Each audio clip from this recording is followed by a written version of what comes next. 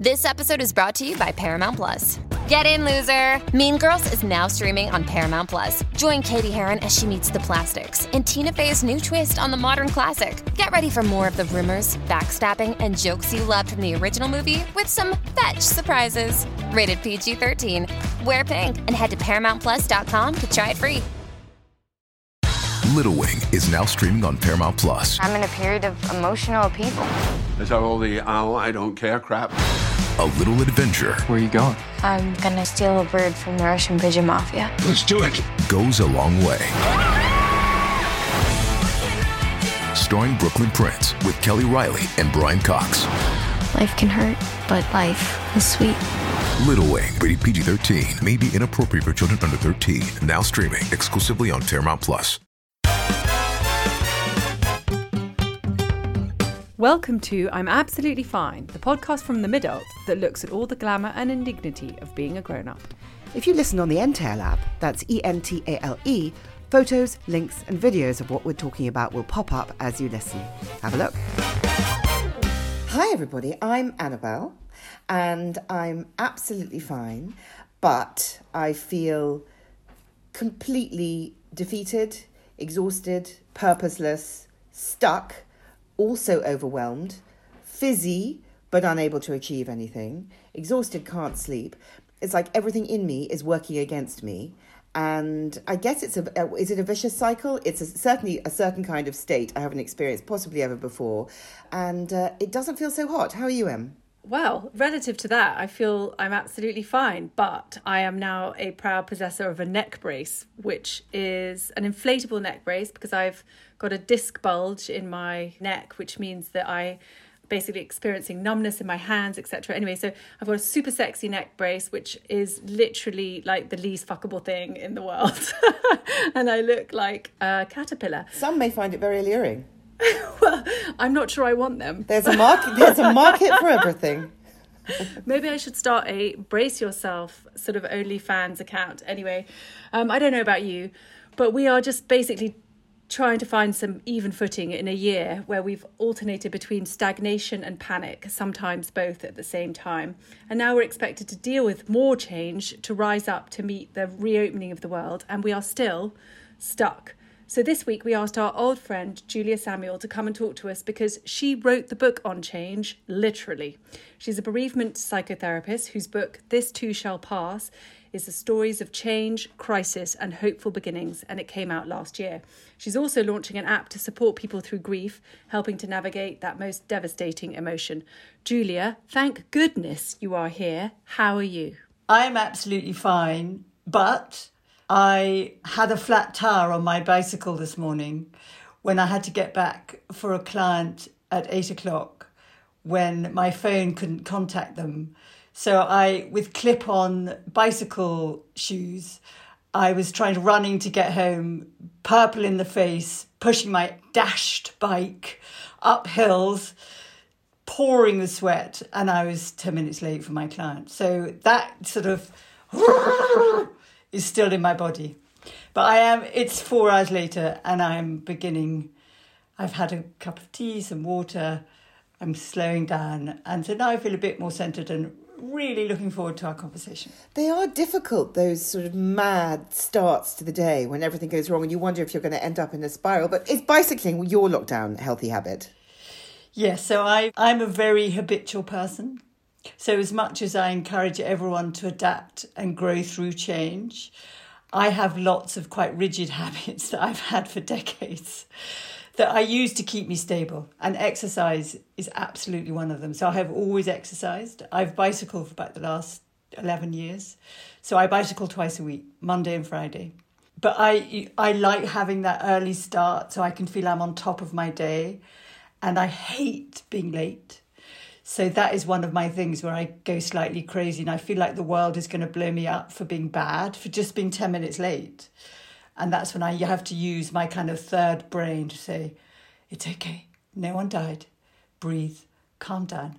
And then slowly I listen to my third eye or my third voice, and then I do calm down. If I'm not 5 minutes early, I feel late, and that awful, chaotic, world-ending panic sets in. And only latterly, like the last few months, have I been able to say to myself, if you're 5 minutes late, it makes sort of almost no difference. It's a bit different when you're heading into a session with a client, but generally in life. Yes. I'm interested by the fact that you said I'm bad, and I really identified with that immediate, when you make a mistake, that somehow you're wrong, as in fundamentally wrong, broken, bad, all of that, because that's where I go immediately when things are not sort of follow through. And it's been quite hard to kind of get any, as I said in the intro, any kind of footing at all over the last sort of 15 months, basically. And to put some kind of psych intake on that is how we were brought up. I mean, I'm older than you two by a fair amount, but most of our generation were brought up by being told you're naughty and you're bad. So when we did an action that was wrong, we felt our whole being was bad. And how we know now with parenting and bringing up children is, you know, when you don't tidy up your bedroom, you know, that isn't how to treat your bedroom. It's a simplistic example.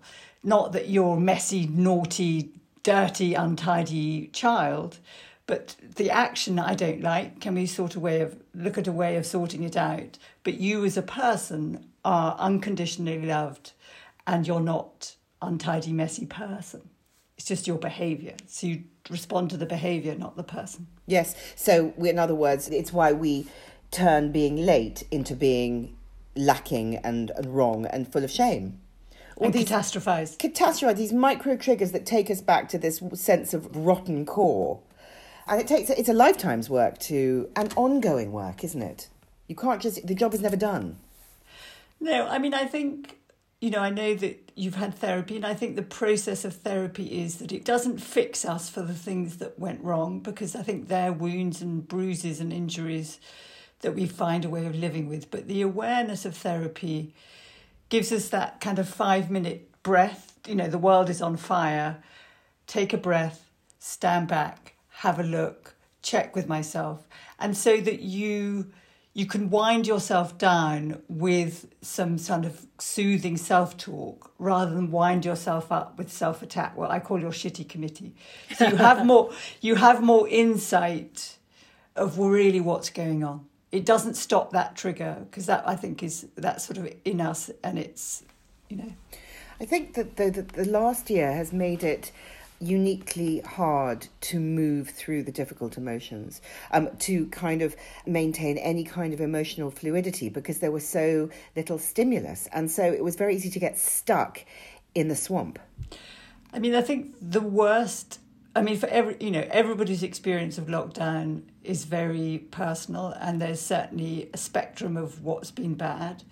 But I think psychologically, probably what's been universal with everyone is that the single thing that makes us human and enables us to thrive through difficulty, through crisis, through the mini bad things and the terrible bad things, is the love and connection to others. That is the thing, you know, we're born relational. We're born to be in relationship with each other.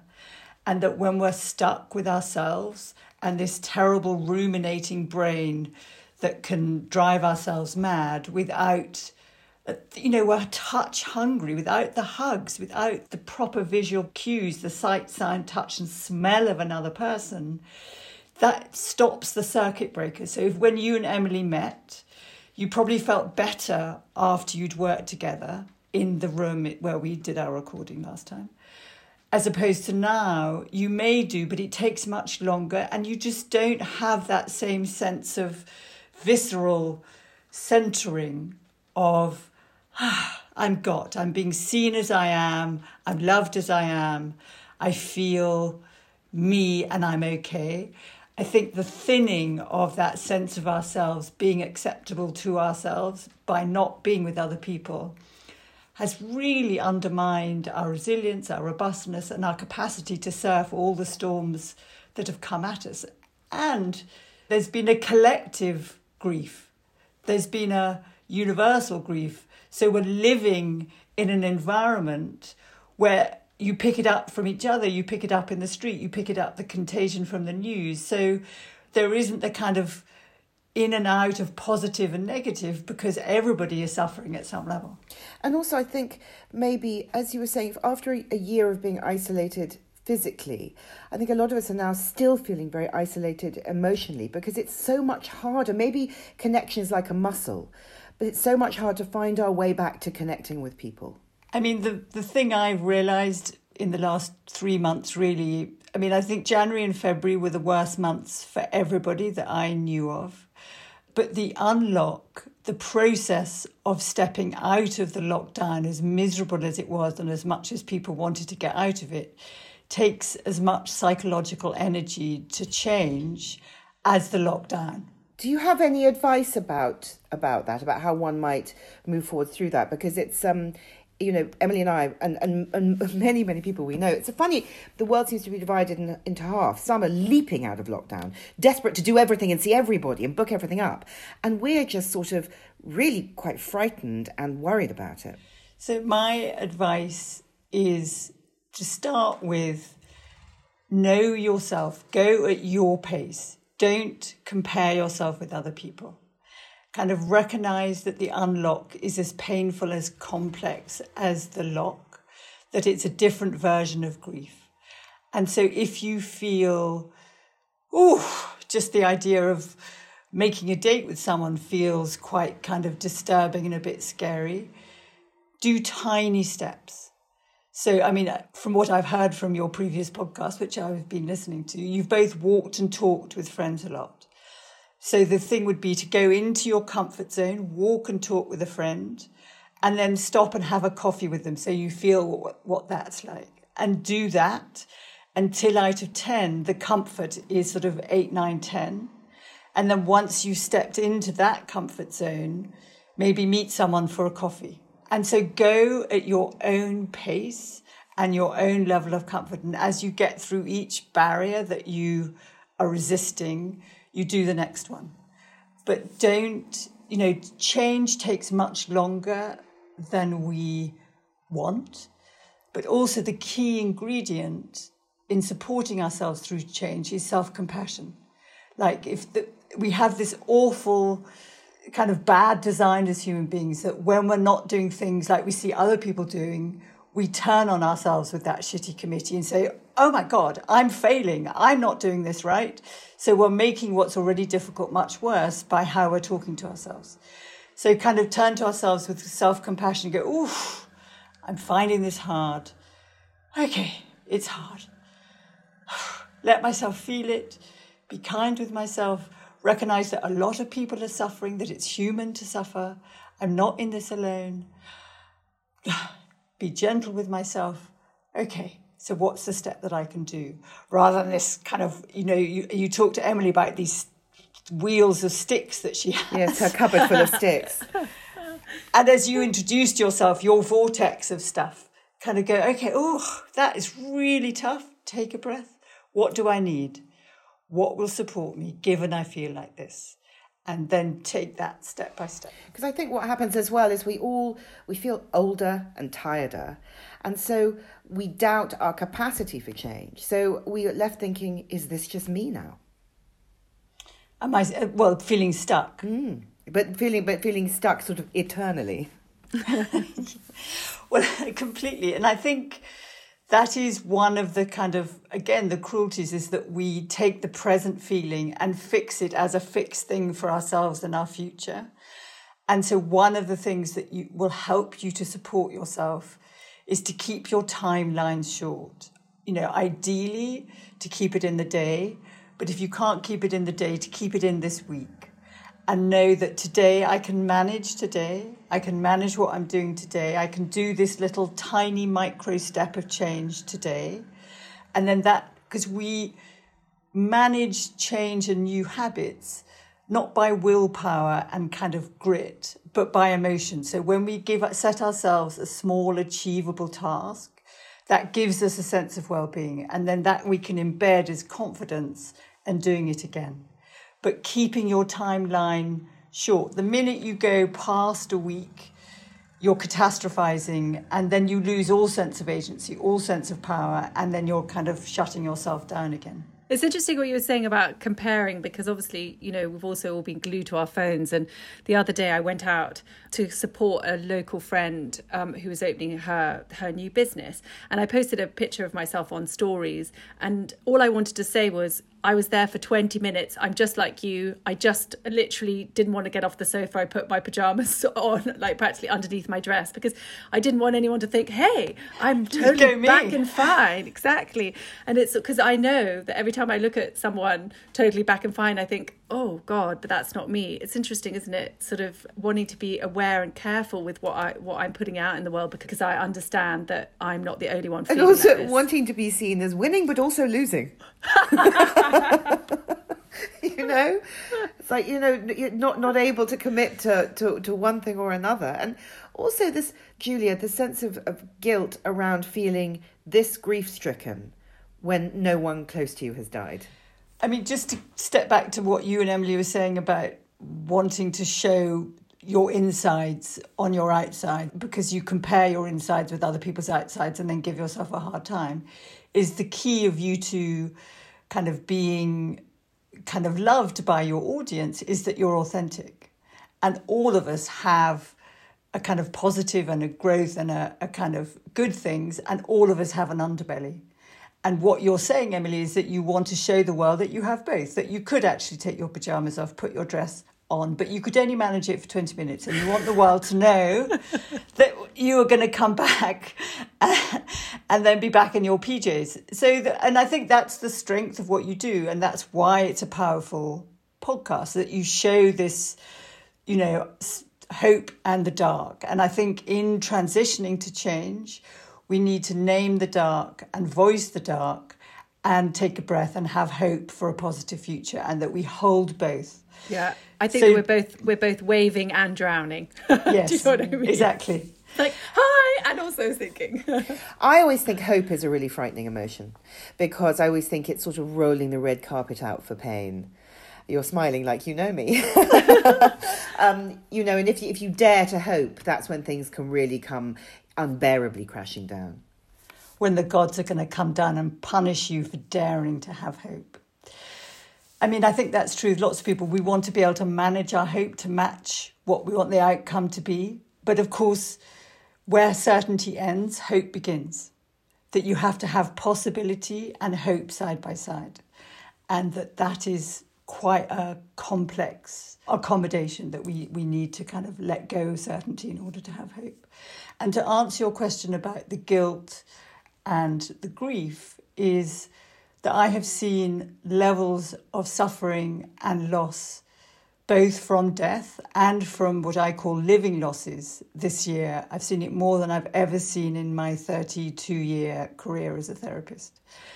And, you know, in my understanding, there isn't a hierarchy in grief.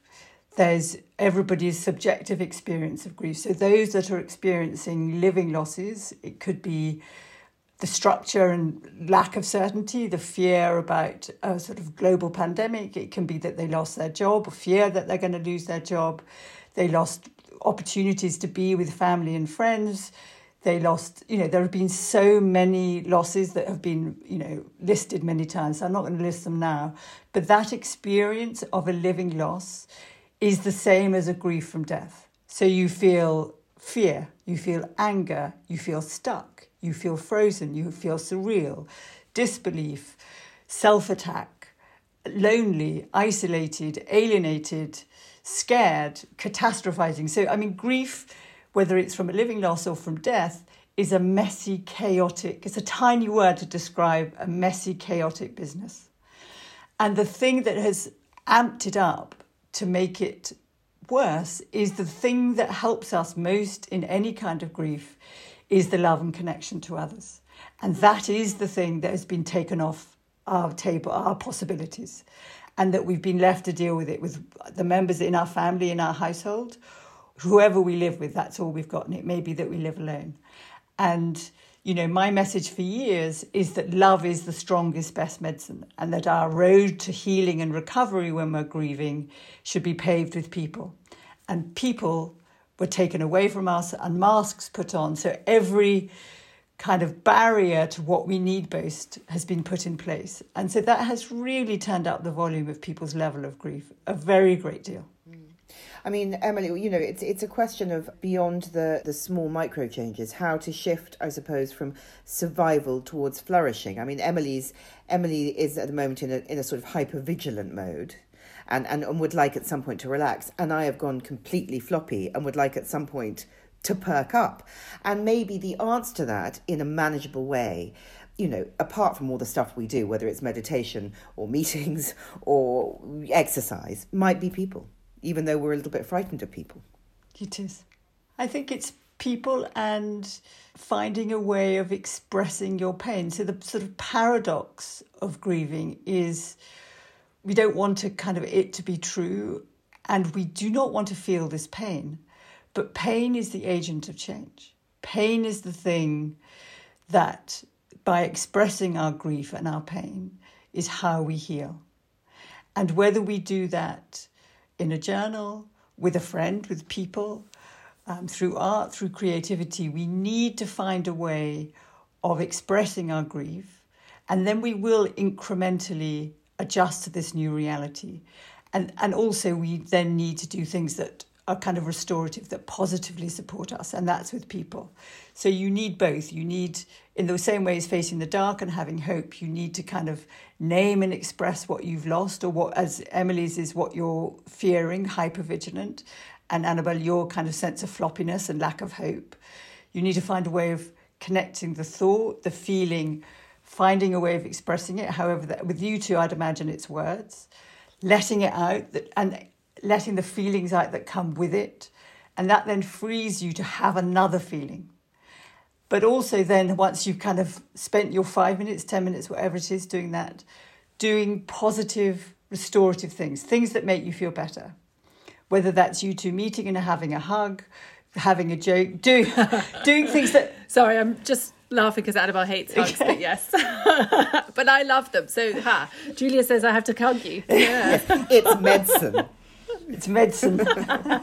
Sorry, Julia, I didn't mean to interrupt, because what you're saying is amazing. And the restorative side is doing the things that kind of distract you, that fill you up. It may be watching something funny, listening to something funny. It may be making a delicious cup of coffee. It may be buying flowers, but intentionally doing things that intentionally comfort and soothe you, give you the resources to go back and do the loss work. So you move between the poles of loss and hope, loss and restoration. And doing both allows you incrementally to adjust. And as you were saying, Emily, we are adaptive beings. So if we allow that to come through us, we will adapt. And then we can thrive and we can flourish. But when we block it, we stay stagnant in that kind of muddy pool of ruminating of what's going on. And that keeps us hooked in the same place. But Emily and I were talking just before we started recording about how to tune into those feelings, how to drop down into those feelings, how to even know what you are feeling. Because if you've been, running yourself a certain way for long enough, that's a challenge for people like us. So can I suggest my GriefWorks app at this point? Anything that will help. So, yes, your GriefWorks app. I've already signed up to the waiting list. Now, Julia's app, GriefWorks, is same name as her. Was it your first book? My first book, yeah. Is launching next week. Will you tell us what and also why? So, I've been working on this for just over 2 years, so before COVID. The reason, it's a course. So it's a 28-day course. And it has interactive tools with content of videos and audios and meditations and exercises and breathing visualizations and mood visualizations, so that as the person goes through the course, they can prescribe for themselves what they need at the time. So you see a therapist once a week normally.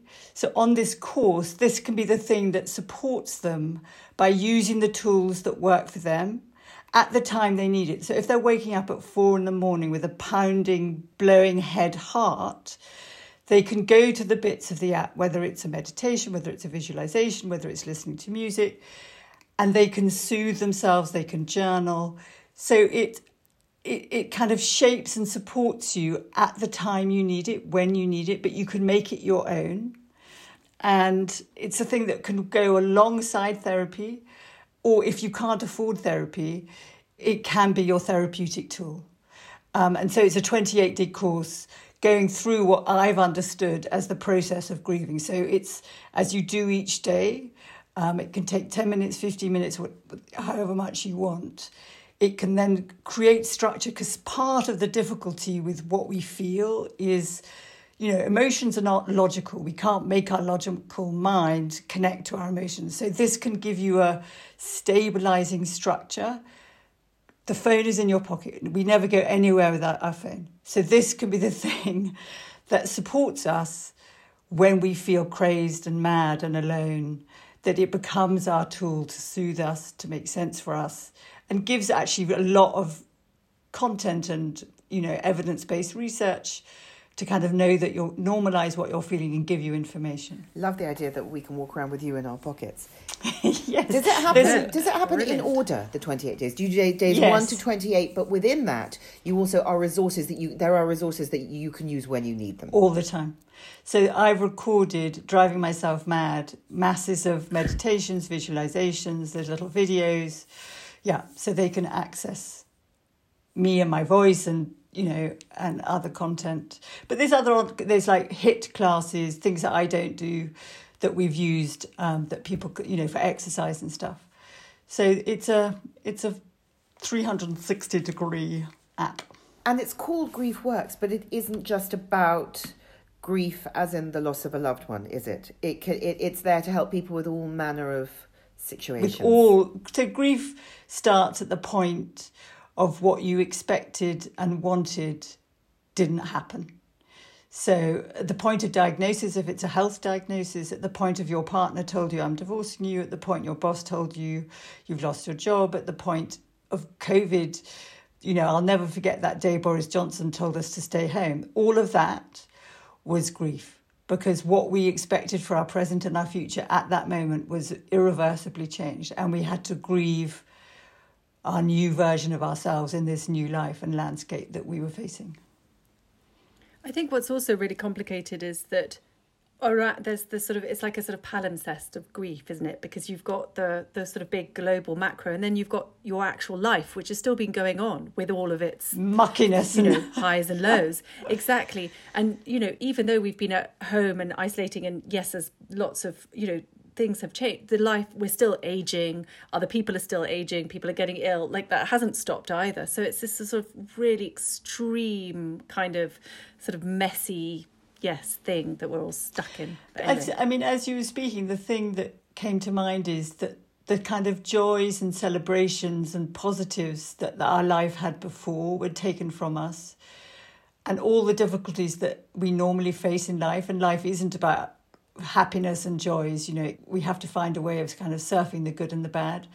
But all that was difficult was made more difficult and more intense and more complex. And then there wasn't the kind of joyous, spontaneous, even chat to your coffee person, or seeing beautiful flowers as you walk past a shop, or, the things that fed us and helped us to sustain were taken away. So that we were left very kind of bereft and empty, I think. And friendships, which are so important to women of our generation, all women, all people. It got very hard because even though you try and stay in touch by phone, the how are you question was difficult. And so I think people started avoiding those connective phone calls because, when someone said, what have you been doing to me? I felt furious with myself and them because I hadn't learned Japanese, and why were they asking such a mad question? It was a very, very extreme thing. And so I suppose we have to forgive ourselves for not just bouncing back. You completely forgive yourself for not bouncing back, and kind of support yourselves in the version that you are, in the time and place and position that you find yourself. Like, you had to do whatever you did to keep your head above water, and that to really allow that. And I think the word forgiveness is like you've done something wrong, but to kind of allow yourself to be who you were. Like, none of us know who we're going to be in extremis. And, I think the other thing of our bad design is that when we're in extremis, our negative wired coping mechanisms nearly always come first. So whatever our way of dealing with difficulty that was a negative thing that we learned very young is what hijacks our system. And that's in us and will take over.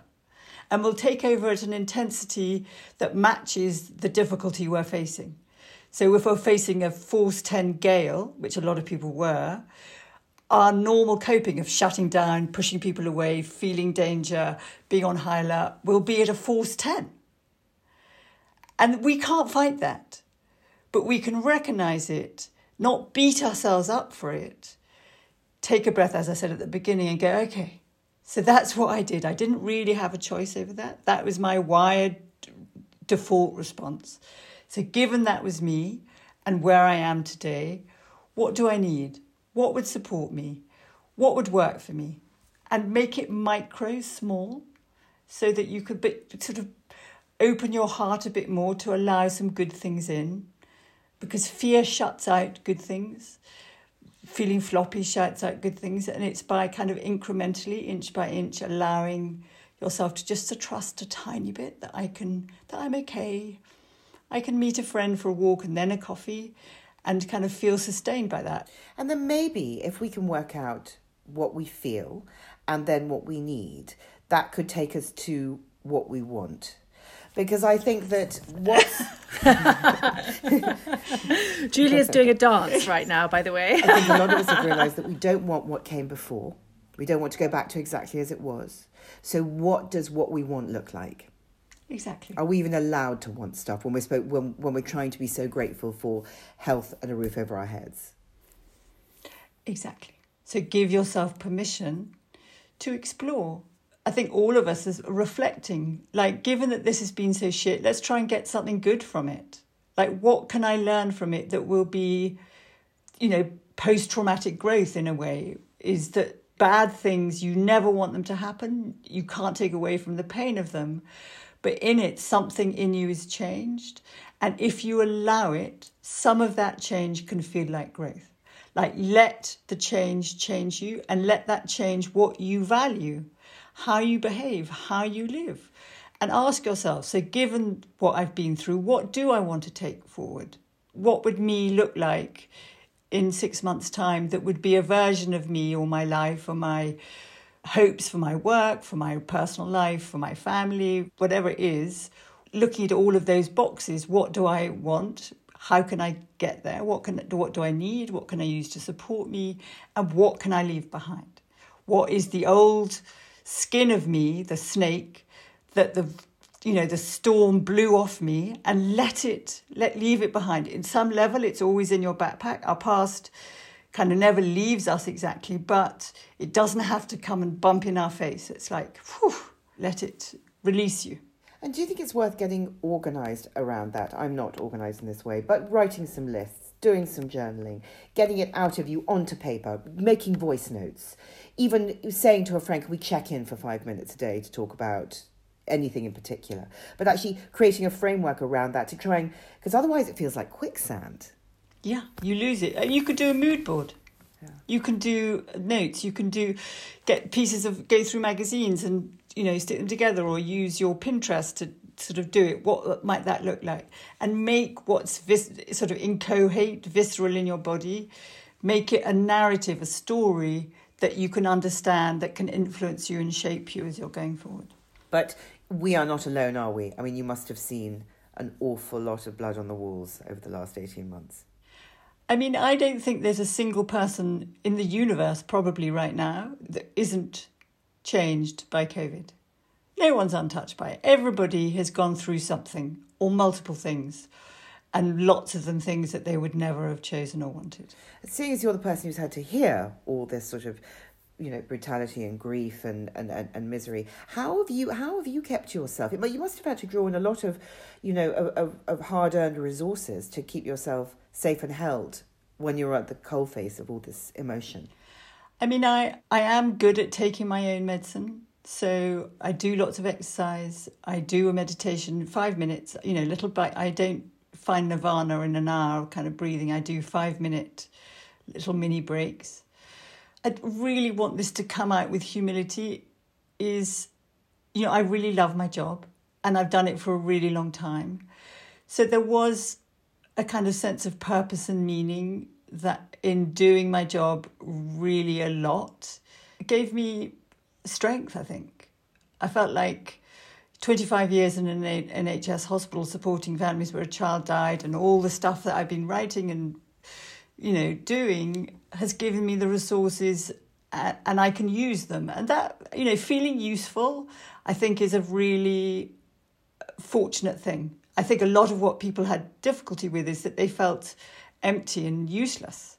So I felt I was very lucky in some way that I could feel useful, supporting a hospital, doing lots of different things. So, but I felt scared and I had sleepless nights and I felt sick and I had a lot of the feelings other people had, but I am quite good at sorting myself out. And was that sense of purpose, was that partly what the app is about? Was it about giving people access to that wisdom and those techniques?